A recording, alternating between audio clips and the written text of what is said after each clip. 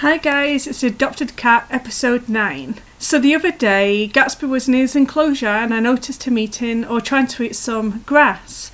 I've previously purchased some cat grass before. Oh, it's probably ages ago now. Probably when we first got him. I haven't really purchased any cat grass. No, I tell a lie, I did purchase some from a garden centre, but I didn't keep up on the watering and it wilted and died. But the other day I noticed Gatsby trying to eat some of the grass that was growing through into his enclosure. So I thought, okay, let's hop in the car and go to the local garden centre. So I dashed off to go and purchase some, and when I got there they had no cat grass. And to be honest, there wasn't really much of anything left. I mean, I live in Alberta, Canada, and the climate here can be really harsh, so the growing season, the gardening season, comes and goes very quickly. So you have a very limited time to purchase plants from garden centres here, I've noticed. And round about now, like August, they're not really selling anything anymore. So you can actually buy cat grass from your grocery store, and I have purchased it from the grocery store before. It grows really quickly. It grows within a week, I'd say. I have tried seeds from a garden centre, but they seem to take a lot longer for some reason. I'm not quite sure. So the little cartons that I've bought from the garden centre have been fantastic, and they grow really, really quickly. And it was funny when I told my husband that I was off to buy Gatsby some healthy grass, it made him laugh. The reason I call it healthy grass is due to the fact that I don't know what's walked on the grass outside in the garden. I mean, we have Jackrabbit that runs in and out, so there could be anything that's come off that little guy. And also we've started to notice that we're getting some visits from local cats, which I find highly comical. We've had a ginger one and a huge black and white one so far. So I just wanted to delve into the health benefits of cat grass and why we should all consider keeping this on a regular basis for our feline friends, not just once in a while. Maybe when we purchase it, we grow it and we start to see it wilting, have another tray growing so you can just keep that up and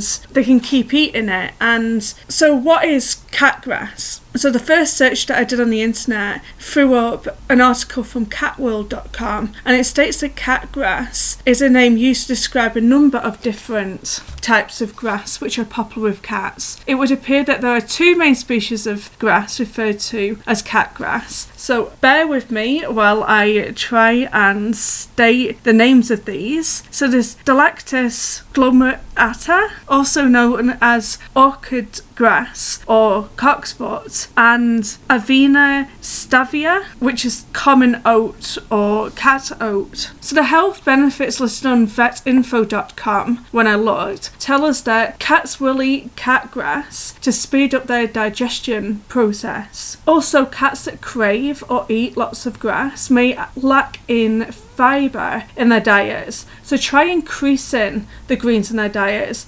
I know I've tried feeding Gatsby lettuce previously. He does like certain areas of the lettuce, so try your cat on some lettuce and see what reaction you get. Also, eating grass induces vomiting, so if a cat has eaten something that doesn't agree with them, they may eat the grass on purpose in order to induce vomiting. Grass treats and prevents diarrhea and constipation, helps with hair balls, and it's a good source of vitamin B. And also reading this site, it informs me that our grass outside may have chemicals on it that can harm our pets. So there is good and bad and healthy grass out there. So as you all know, Gatsby has a cat enclosure, and I do keep a close eye on the plants that I have growing around the vicinity of it. I do have some lilies, and if you don't know, lilies are extremely poisonous to cats. So I've kept a really mindful eye on them lilies.